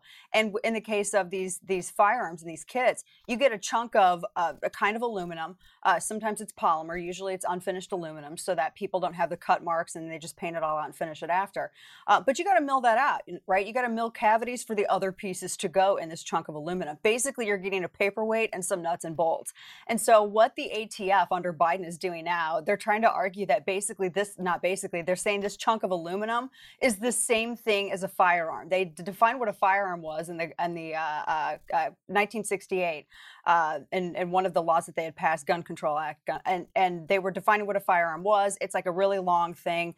The page that they came out with, the report that they came out with, the rule, I was trying to remember, I think it's 306 or 308 pages to how they were trying to argue their case that this chunk of aluminum is actually a firearm. It's a horrible argument that they're making, but ultimately that's what it is. And they're saying that because these hobbyists are making firearms at home and keeping them for their own personal use, and this is already federal law, they don't have to serialize that particular chunk of aluminum. But if I were to make a gun at home, Megan, and if I were to sell it to you, I would have to serialize it. If I were to sell it to a family member in my own state of residence, I would still have to serialize it. I mean, this has all been established law for ages. And so Biden's saying now that, well, the increase in crime isn't due to us demanding to defund the police. It's not due to the restorative justice and all of these horrific Soros-backed DAs in places like California or St. Louis with Kim Gardner, or in D.C. or in New York, where they had that bail reform that they had to walk back after all of these repeat offenders went out and committed over 400 brand new crimes after they got a wrist slap and barely had to serve any time for serious violent felonies. It's not due to anything like that. And it's not even due to the fact that we're increasing people's desperation by running the economy into a hole in the ground. It's because, Megan, of hobbyists, people who are just in their spare time building their firearms at home. Because, Megan, gangsters and drug dealers are going out and purchasing drilling presses and routers and all kinds of machinery, and they're spending that time milling this all out with the expertise that they have. One quick point on this, one last point. ATF said in March of this year, from 2016 to 2021, there were over 89,000 murders, firearms illegally used, illegally possessed, used in homicides. And they were saying that of that, 325 were attributable to ghost guns. Problem with that number is that sawed-off shotguns and firearms recovered at crime scenes with the serial number filed off, that all goes into that category too. So we actually don't even know. That's less than 1/3 of 1%. So the ATF can't even substantiate when they were asked by 2A groups about show their work, they refused to do it. So all of this is what they're using along with Joe Biden to further restrict firearm rights. My gosh, 89,000 gun-related murders. Is that what you're saying between 2016 and 2021? 2021. And the number of committed by these so-called ghost guns, and they've defined it so widely, it includes more than the actual thing, is 323? Yeah, 325. And that's a combination of, most of the statistics come from FBI Uniform Crime Reports. Statistia has a good report state by state too. This is a joke. This is a joke. So, I mean, and he knows it's a joke. I mean, listen, I'm sure he'd love to ban, quote, assault rifles, which is a total impossibility. We've got like 400 million of them in the United States. Yeah, you're not going to be banning them. And on that, he never even banned the gun. On that, Megan, they just banned 3 or more accessories that you could affix to the gun. Again, I go back to Mr. Potato Head. He didn't ban Mr. Potato Head. You can't put lips and ears and eyes on the Mr. Potato Head at the same time. You got to choose. Do you want eyes and lips? Do you want ears and eyes? What do you want? You can only pick a couple of them. But you can't ban the potato. That it's just not going to happen in modern day America. The people don't favor it. They don't want it. And he knows that. But the left wants him to, quote, do something. So this is him trying to look like he's doing something. You won't be surprised that the ladies of The View do not see it the same way you do, my pal. Here's constitutional scholar Joy Behar. Okay, there's a couple of ViewSots we're going to play. This is my favorite, though. This is Joy Behar trying to explain to us the way the Supreme Court works and how it's about to handle the issue of guns. Soundbite 3. Supreme Court is poised to pass a bill contradicting the New York City state laws. We have very strict gun laws here, and they would like it to be, apparently somebody has put this on their desk, that New York should be an open carry state and an open carry city. With all of the density in this city, they want people running around with guns. People, middle-class people, will be leaving in droves if that happens. Everything she just said was wrong. Literally everything. That's not even what the case is about. And it wasn't. Before we get to that, the Supreme Court doesn't pass bills. They don't pass bills. Yeah. That's what we call the legislature. That's the Congress, Joy. Try to pay attention. You just spelled right out there in the Constitution for you. Got the Article 1, Article 2, Article 3. So the Supreme Court just adjudicates the constitutionality of laws that have already been passed. And that's what it's doing with respect to not open carry, concealed carry in New York. You take it from there. Yeah, it's New York Rifle and Pistol Association. They brought that case up to the court. And you're right, it's about concealed carry. It's not about open carry. I just think that if she's going to try to influence public opinion on these issues, she needs to know just like the very basics of the case that she's talking about. And maybe just, basic imagination of government, how government decides to pass a law. I mean, I watched Schoolhouse Rock when I was a kid. I'm sure you did too, Megan. Yes. We all know how bills were passed. I mean, I watched. They didn't mention the Supreme Court. Walk me through the process. There was no Supreme Court in there. I didn't see a bunch of rogue people in there walking that bill up. So this is like government 101. These people are bad citizens. She's a bad citizen. You have a responsibility as a free person to understand how your government works. And if you don't, you are falling short of the ideal that our founders envisioned for our citizenry. Here's a question for you. What about her assertion that the middle-class New Yorkers are going to leave the city in droves if concealed carry, because right now it's very hard to get concealed carry permit in Manhattan. You have to get trained. You have to prove that there's a threat. You basically have to be a famous person. I mean, that's kind of it. Or you have to have an active restraining order against somebody. But you can't just get one if you're just anybody. And if you can't get concealed carry, what that means is you can't get a gun in New York City. So she's saying if they allow concealed carry on a more widespread basis without making everybody jump through all these hoops, all the middle class are going to flee. But you tell me, I mean, how many states in the union have concealed carry laws already? Yeah, a ton of them. In fact, and in terms of permitless carry, Georgia just became the 25th state just this past week. Brian Kemp to sign that into law. Everyone always says it's going to be like the Wild West and there's going to be violence in the streets. There's nothing that ever supports that. In fact, actually, you could argue that you could beg the question, actually, that crime does, in fact, go down when these laws pass.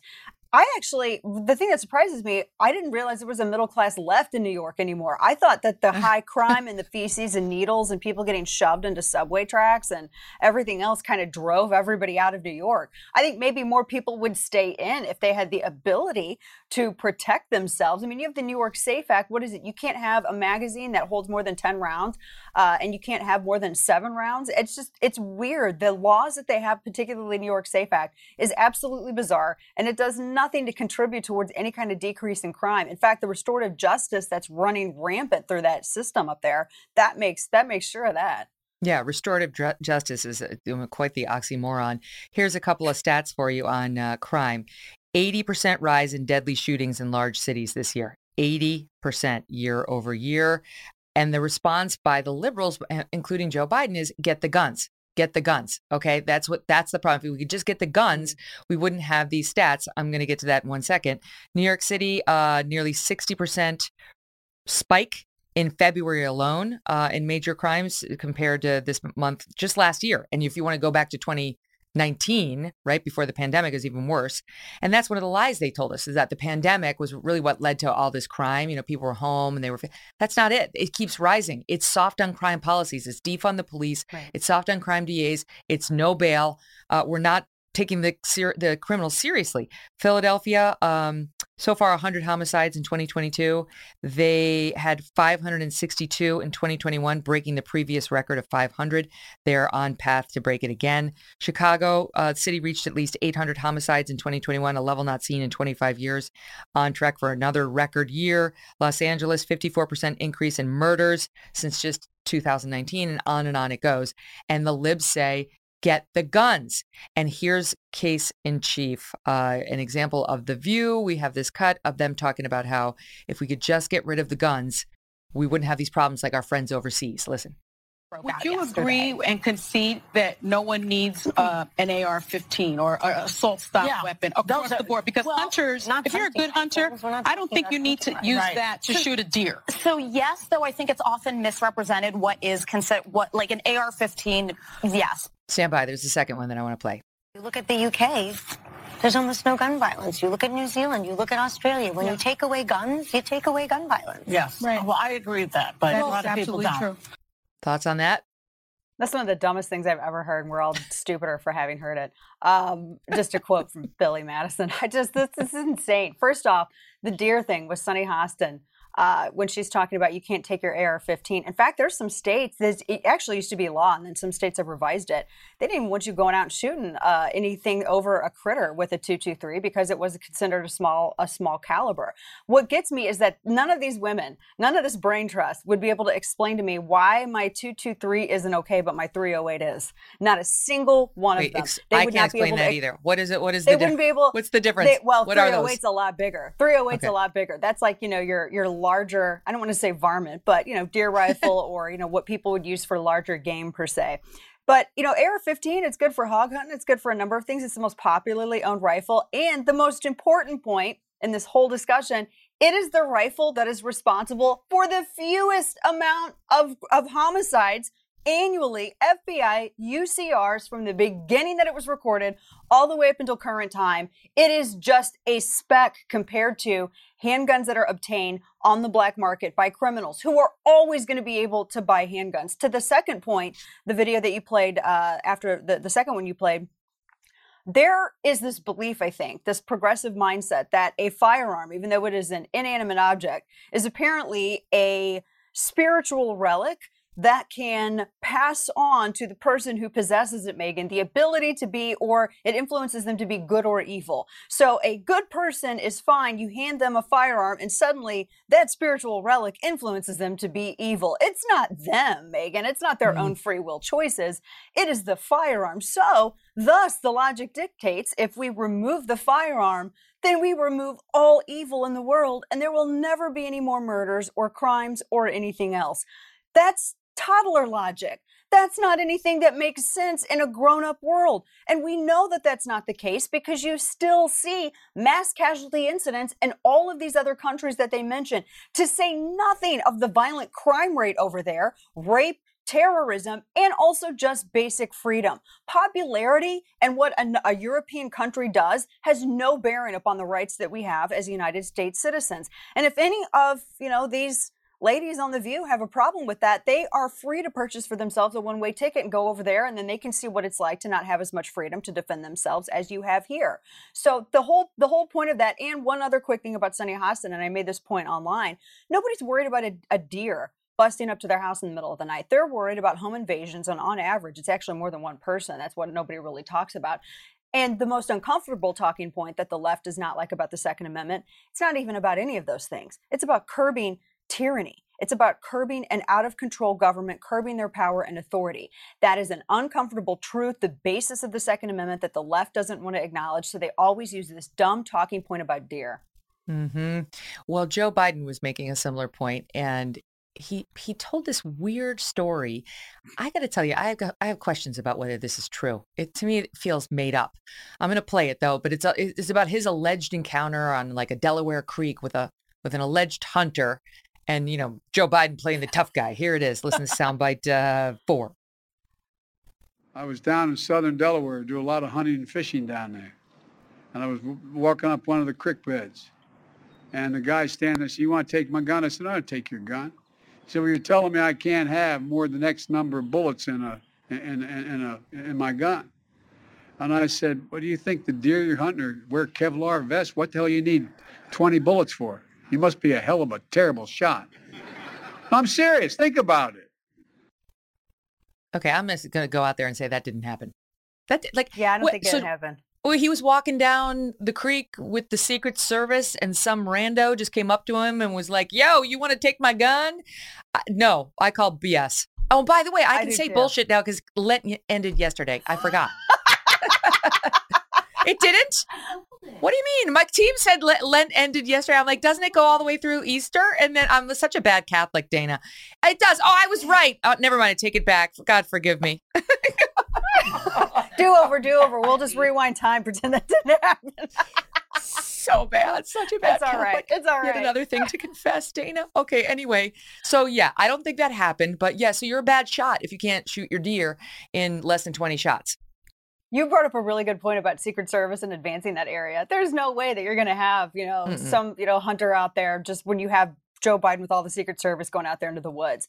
Nobody believes this happened. Just like I don't believe the whole thing about the trucker named Mama. And I also don't believe the story about his Freddy Krueger pool where there was a basement in the pool's gym and he went down there and some Freddy Krueger guy cut him a chain to go beat some weird gangster named after a cereal in the parking lot. What? Nobody believes that either.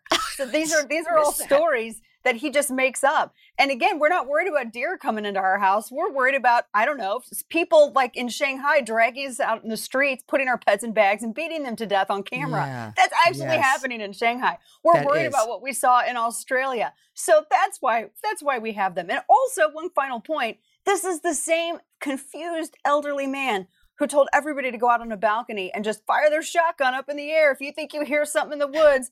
I didn't know everybody had balconies. And also that's illegal. So he's telling everyone to go out and commit a crime.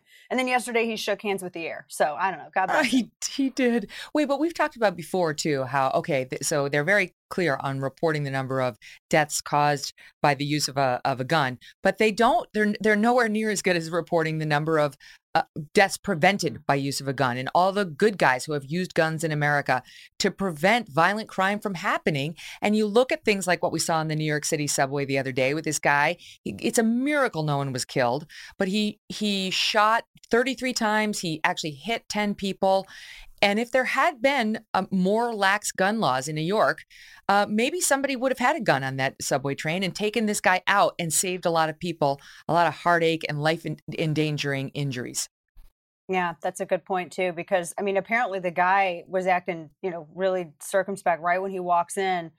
He's looking around and he's got, his weird backpack and everything else. I think if someone had been there, a good person who had been trained and who could, rely upon their skill set. Definitely, I absolutely think that something like that could have been prevented. And because the number that gets thrown around a lot, and they call it defensive gun uses, which is how they categorize it, how the feds categorize it. And it's anywhere between, 500,000 to maybe 2 million. Sometimes people are more generous and they say 2.5 million cases annually of a firearm that is used either in defense of a life. One of the reasons why there's such a wide number, and a number of people have looked into this, is because every different state and locality has a different way of reporting or counting whether it's considered a DGU. So sometimes if you're presenting, that's counted. Sometimes it's not counted unless you're actually squeezing the trigger off at a criminal who's endangering your life. But we do know, though, that the number that is recorded of defensive gun usages does outweigh that of criminally used firearms. And I just think that has a place in this debate. If we're going to talk about restricting people based on what criminals do, why can't we talk about empowering people based on what the law-abiding do lawfully with their lawfully owned property? That's never included in this entire debate, and it's never acknowledged by the administration, which is incredibly disingenuous. And it's why you just can't even get involved in the debate in the first place if we're not going to consider all the evidence. That's such a good point. And I hate that they don't point that out. Even on The View, they put on some, nominal conservative that agrees with all the points made, right? Like gives up the farm on all the gun debate, doesn't raise any of these points because they don't want these points raised. But I'll ask you this. This is for the audience. God forbid you were on the New York City subway and a crazed shooter came on, starts dropping smoke grenades and shooting people. Would you want a Joy Behar on your train, or would you want an armed Dana Loesch sitting there? Truly, I'd want me. I don't trust my security to anybody. 10 out of 10. I wouldn't want. What is she going to do? Scream about her truth to them? Is she going to be like, "Didn't you see the gun-free zone signs?" This is all the fault of the Supreme Court. Yeah, it still has to be decided by Supreme Court. Didn't you say? I would definitely rather rely on myself. We've gone through so many. My husband and I have gone through so many hours of training where we've blown doors off of houses. Not like actual houses that someone lives in. Like it's like a practice house that you run drills through. Felony. Yeah. Or just blew the door off our front door off, Megan. But we've gone through active shooter drills, whether it's in something like a school, a house, a public area. I've done force on force training, have done night training. So because everyone always says that, you're going to rise to the challenge. That never happens. It's not like a movie. What happens is you fall back to your highest level of skills. You fall back to your highest level of training, and you have to train frequently because you get rusty. What is it? I did ballet for a long time, and my instructor would always say, if somebody misses, if you miss a day, only the dancer can tell. If you miss a week, the instructor can tell. And if you miss more than that, the audience can tell. It's kind of the same way with firearms training. You have to keep at it. You have to keep your skills sharp. And I want someone like that, whether it's myself or someone else in this a horrific situation. I want someone who is humble enough to realize that they have to practice because they're not a superhuman. I want someone who's humble enough to realize that they have to fall back to their highest level of training, and someone who is aware and responsible and who is also calm in a situation. You've got to be the calmest person in the room to figure your way out of something like that, because you have a lot of things to consider. You have other people there. You're in a train car. You're underground. Where are your exits? I mean, these are all things, because when your fight or flight kicks in, everything slows down like the Matrix, and you're identifying all this stuff, and you've got to figure out how you're going to act. And that's when your skills come in. So I want someone like that, not a Joy Behar who advocates against all of those things. I want someone like that in the trench with me. And you know what? She would be so grateful to have you there, notwithstanding what she says while getting she probably wouldn't. Millions on that set. Right. It's okay, all right. Lynn's almost over, Megan. You don't have to be nice on that. I know. How sad is it that I was misled by my team and I believed that it was over, and I started swearing. Oh, yeah, that's Abby's fault. Canadian Debbie. She's Canadian. She doesn't know. All right. More with Dana Loesch coming up. Don't go away, because there's an update on Greg Abbott of Texas sending all those migrants up to Washington, D.C., what the White House said about it publicly, and then what they ran and did behind the scenes. You're cruising down the highway, windows rolled down, tunes blasting from the radio.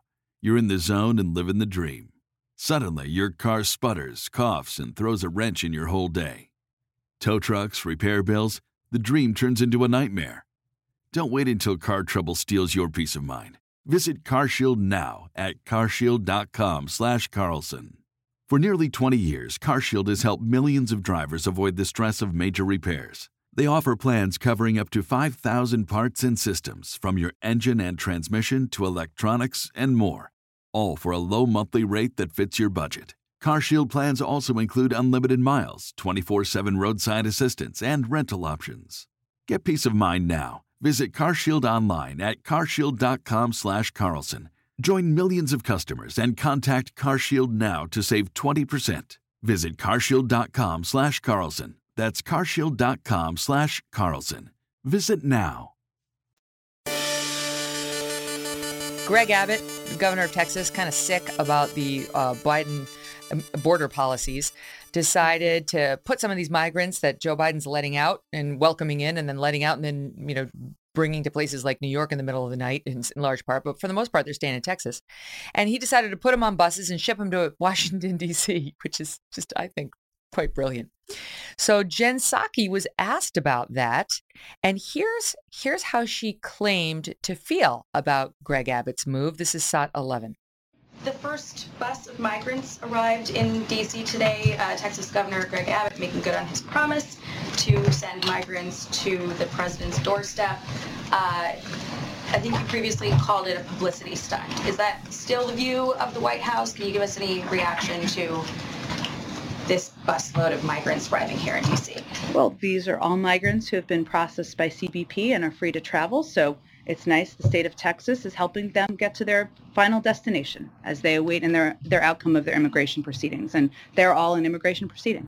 It's nice. It's nice. She likes it. She appreciates him giving them a ride, which of course is not true, because according to the Washington Examiner, the Border Patrol has now stopped releasing migrants to, in particular, the town that called in Governor Abbott buses to D.C. So in other words, the town that sent the migrants to D.C. Was receiving way too many. They only have 16,000 people, and they'd been dumping 1,000 migrants per week in this little town. And that town is now reporting no sooner did the news break that they were shipping them to D.C., then suddenly they stopped releasing them into that town. So she doesn't think it's nice. The bottom line is it's working to push back. She doesn't want them coming to D.C. She wants Governor Abbott and all the Texans to have to deal with this crisis. And she in her beautiful town in Northern Virginia isn't going to have to see one person who they've let cross that border illegally. Yeah, well, that's a great point, Megan. And with Psaki, she doesn't have to bear the financial burden as a resident of Virginia for this either. I mean, I think somewhere around $1 billion, something. I think it's actually probably over that, what Texans actually have to spend to not only for the detention facilities, but also for Border Patrol and for any kind of Medicare services, educational services. Actually, it's way over $1 billion. I forget the actual number, but it's a lot of money. And I asked AG Ken Paxton the other day, I'm like, do we get like a credit on our taxes, our theft from the government, every year? I mean, we're all paying our fair share. Do we get a credit as Texans because of all of the money that we're having to spend for this federal, not really it's an immigration program by way of not enforcing immigration law. I know that there are a number of lawsuits about this, but what gets me, Megan, about this is that there are Supreme Court cases. Prince v. U.S. comes to mind when it concerns the commandeering clause and federal programs and the government that cannot direct states to spend their physical or financial resources on these federal programs. Yet that's what's happening in all of these border states. Back in the Obama-Biden years, Jan Brewer tried doing this. She was trying to send people back over the border when she was governor of Arizona. And that's when the Obama DOJ went after her. And then that was a Supreme Court case, Arizona versus the United States, where governors' hands were effectively tied and they couldn't do a single thing about the crime. They couldn't deport. They couldn't detain for, any kind of period after what the federal government had dictated.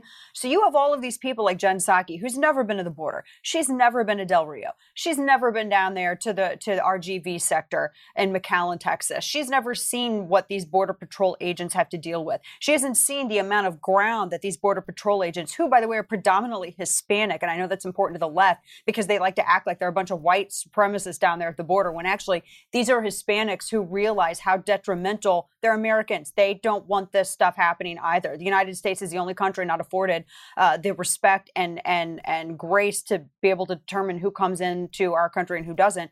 These border agents have miles and miles and miles, hundreds of miles of ground to cover. They can't get border agents to replace the ones that leave because it's a very stressful job. Nobody wants the job. You're underappreciated. You're smeared in the press. Meanwhile, you have human trafficking, which is now rivaling the drug trade in terms of making money for these coyotes. I've been down there at the border. I've seen this. Megan, I have to tell you, one of the saddest stories I've ever heard, and I saw photos of this. I was sitting at a table having lunch with one of the Border Patrol chiefs, and this was down in the RGV area. And he was telling us the story. What usually happens is you'll have a group of people illegally crossing, and then while they'll turn themselves into the Border Patrol, and while they're distracting Border Patrol, it's usually when you have like an illicit drug shipment, so to speak, that crosses the Rio, whether it's fentanyl or something else. So they'll try to distract Border Patrol and concentrate Border Patrol response with a bunch of like kids or, a large group of people. And they were telling me how many times that happens a month. And they also told me the story of one time, and a Border Patrol agent, just by the grace of God, happened to see this, saw something shining reflective in the tall grass by the Rio, because not every area you can just like walk across. Where we were, it's a steep embankment. There's tons of brush. You can actually really, hide from, if there's any kind of air surveillance, which, drones and all of that. It was a wheelchair, and it was a paraplegic child that had been tossed onto the riverbank. I saw the photos of this. This child had been tossed onto the riverbank. His wheelchair had been tossed over. They don't know how long he was laying out. And this was in August.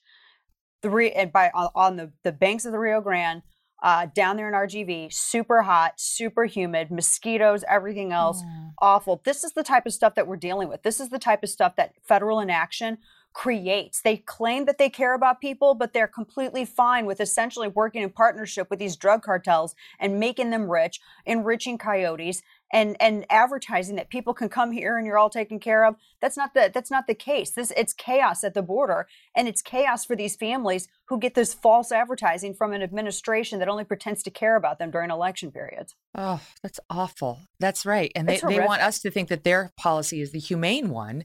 And it's about to get a whole lot worse because they're going to lift that Title 42. They're going to, the Trump era rule that said we don't have to entertain anybody's asylum claims while we're dealing with COVID.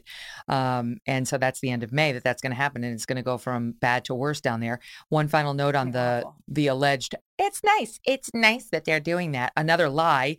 But another reason we know is that the mayor of this town of, forgive me, I don't know how to pronounce it, Uvalde, Uvalde, Texas, where they were releasing all these migrants, he said to the Washington Examiner that Mayorkas, our DHS chief, told the Border Patrol agents there, quote, to highly encourage these people not to get on any buses going to Washington, D.C.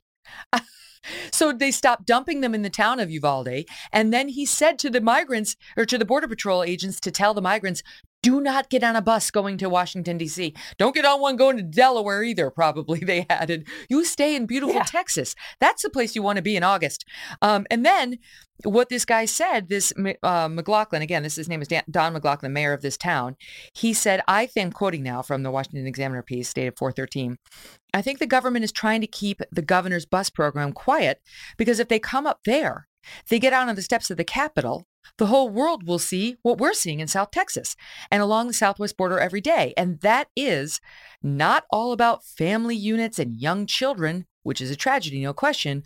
But all of a sudden, what you're going to see is these young adult age males and females getting off buses, not families with kids. You will see what we see. I don't think they want that narrative seen. Oh, I bet he's right. Yeah, I think he is absolutely right. Yeah, and that Flores amendment that they had that was encouraging people to just bring whatever kids over if they could find a rent-a-kid program, essentially, where you could bring kids over and your family unit was then justified to stay. These are, let's be real, these are not people like what you see in Ukraine and refugees going into Poland. This is not the same thing. A lot of this is people that are looking for work. And granted, there are a lot of Central American countries that have very corrupt forms of government, but it's not like what we're seeing with Ukrainian refugees going into Poland and where we can't stay in our country and file for asylum because that's how the asylum process works. You don't have to just go into the country and illegally cross to file. But yeah, you're seeing a lot of people who they're coming because they want jobs, they want to work, and we have a process. You need to come in so we know exactly who's coming in, go through the legal process. What gets me about this too, Megan, in terms of dissuading people to get on buses to go to Washington, D.C., I haven't seen any of the people who were traveling down to some of these detention facilities like a couple of years ago when they would take their field trips, their congressional field trips to go and do their poverty chic immigration tour down here. AOC standing by the fence and crying in her all white outfit, good grief. They're in D.C. They could have a welcome wagon as they get off the bus blocks away from the Capitol. They could be welcoming people, not doing anything like that. So my idea is this. I was talking to Ken Paxton. Granted, I was trying not to trip up the Attorney General of Texas and try to get him into committing a crime with me. But I do think that maybe, who can play that game? Republicans should go down to the border and just start registering people to vote as Republican right when they're coming across. Yes, that's welcome. the quickest way to end this. That's a very good point. Last but not least, the new ATF would-be chief. The NRA didn't like the last guy, and Biden had to pull him because he even had Democrats saying he's way too anti-gun. It's not going to happen. Cake. But now he's got a new guy. He was a fruitcake. He's got a new guy. What do you think about the new guy? Do you think he's going to get through? Do you think the more moderate Dems like Manchin and so on are going to get behind this guy? He's just dopey and boring enough that he might get more Democrat support than Mark Chipman did. For people to know, Mark Chipman literally came from the Bloomberg, Giffords, Everytown. He had been a former ATF agent, and then he went in to become a gun control advocate. And he was making up all these stories about Waco and all this other stuff. And he made fun of people who believe in firearms for sale. He was just a nut job. So he was such an embarrassment. They had to pull him. So now you have this Steve Detelsbach, who was a U.S. attorney in Ohio, I believe AG, or was running for AG. And he's a big red flag supporter. He's a big supporter of universal background checks. But yet he can't articulate clearly how having universal background checks doesn't create a federal firearms registry where everybody in the government, making those trustworthy people who handled all the FISA stuff in 2016 with Trump and with Carter Page, all those folks would get to know exactly how many firearms you have if we have universal background checks, because you can't do it without a federal firearms registry. So he supports all of that stuff. I think just on that basis alone, that support is a violation of the Firearm Owners Protection Act, which was passed in the 80s to protect average everyday folks like us from having, federal firearms registry and the government knowing all of this stuff. Because he doesn't support what is established law, I can't support him. They haven't had an acting director. They think he's going to get through, but this is the same guy who he lost that election for AG, and he claimed it was rigged. Rice's mom played a role in that, apparently. But he claimed it was rigged. I thought you weren't allowed to do that. The Democrats reject politicians, don't they, unless their name's Stacey Abrams or Hillary Clinton or Joe Biden. Or anyway, maybe he falls within that line, because supposedly if you say it's rigged, you can no longer run for office ever again, because you're Megan, Democrats, if they don't win elections, they're always rigged, because Democrats should be elected. And if they are not elected, it's because the election is rigged and it was stolen from them. That's in every case throughout history. He's just a white male Stacey Abrams up there in Ohio. That's who he is. No, the ATF, right. One quick note, they haven't had an acting director in years. So I don't think we need one now. Yeah, exactly right. Maybe this is a chance to save the federal taxpayer some money.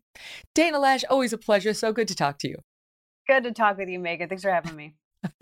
Okay, up next, believe it or not, my team put together a compilation of just how bad I failed at giving up swearing for Lent, which may or may not be over. Don't go away. Do you owe back taxes? Pandemic relief is now over. Along with hiring thousands of new agents and field officers, the IRS has kicked off 2024 by sending over 5 million pay-up letters to those who have unfiled tax returns or balances owed. Oh, joy. Don't waive your rights and speak with them on your own. Tax Network USA, a trusted tax relief firm, has saved over $1 billion in back taxes for their clients, and they can help you secure the best deal possible. Whether you owe $10,000 or $10 million, they can help you. Whether it's business or personal taxes, even if you have the means to pay or you're on a fixed income, they can help finally resolve your tax burdens once and for all. Call 1-800-245-6000 for a private free consultation or visit tnusa.com/Megan.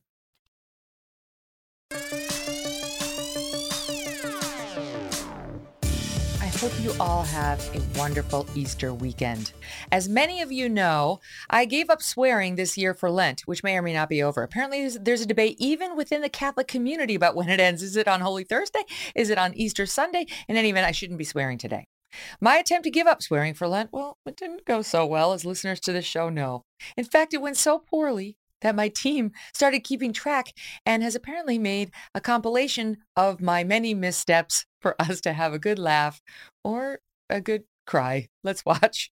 Elliot said, "You want to talk about that piece of," and I can't say the word because I'm not swearing for Lent, doing very poorly, but trying. In his word, there's scary MFers. Again, trying not to swear. It's Lent. They were like, this is bullshit. Once again, I can't ring in my dirty mouth. I gave up swearing for Lent, Paul. Those who know anything about me know that I can take an enormous shitstorm in my life without panicking. Once again, I swore. It's still Lent. Lord forgive me. He must have been sitting there learning all the lessons going, oh, shit. Going, oh, I swore again. I mean, dang, it's so hard. Sorry, I only have 2 more weeks of Lent. I asked somebody if you can sub in a new something to give up in the middle of Lent, and the answer was no. So I got to see it through to the end, ladies. And I was like, fuck these guys. Sorry, I'm in Lent and I'm trying not to swear, but I'm really doing poorly at it. They'll hit some agreement with the Academy that has real teeth in it with money for some cause we can, not some bullshit woke cause that half of us hate. I cannot stop swearing. I've got to find something else to give up for Lent. What's going on with that? I don't mind swearing, but I gave it up for Lent. You would never know, given the way I talk on this program. That's what you gave up for Lent? I gave up drinking booze. I haven't had a drink in 30 days. We have the explicit rating on our show, so you're allowed to swear. Oh, but shit. I'm not going to be joining you because I took a vow, my Lenten vow, to give up swearing for Lent, and I have done the worst fucking job at it. What? I tried, but hey, I tried. Lord forgive me is right, and he is a forgiving God, so I should be okay. So now the big question is really, should I try it again next year or like to redeem myself, or should I just find something new? Maybe I'll go Arthur's route and try the alcohol. I would love for you to weigh in. Tell me in the Apple reviews. I read them all. I read them every day. So go ahead there, drop one. And coming up next week, I am excited about Monday's show. The man who led the U.S. hockey team in one of the most iconic moments in American history.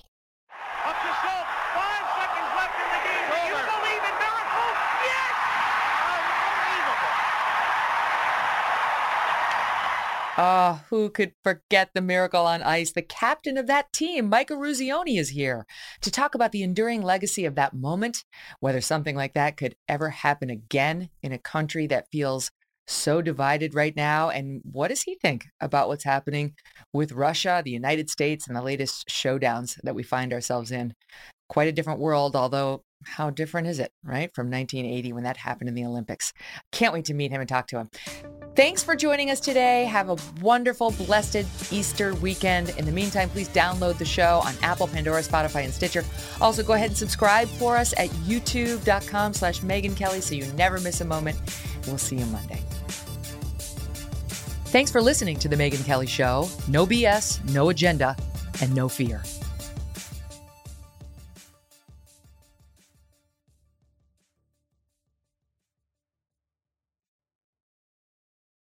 You can live out your MasterChef dreams when you find a professional on Angie to tackle your dream kitchen remodel. Connect with skilled professionals to get all your home projects done well. Visit Angie.com. You can do this when you Angie that. Shopify is the global commerce platform that helps you sell at every stage of your business. With the internet's best converting checkout, 36% better on average compared to other leading commerce platforms, Shopify helps you turn browsers into buyers. In fact, Shopify powers 10% of all e-commerce in the U.S. Sign up for a $1 per month trial period at shopify.com/podcastfree. All lowercase, shopify.com/podcastfree, shopify.com/podcastfree.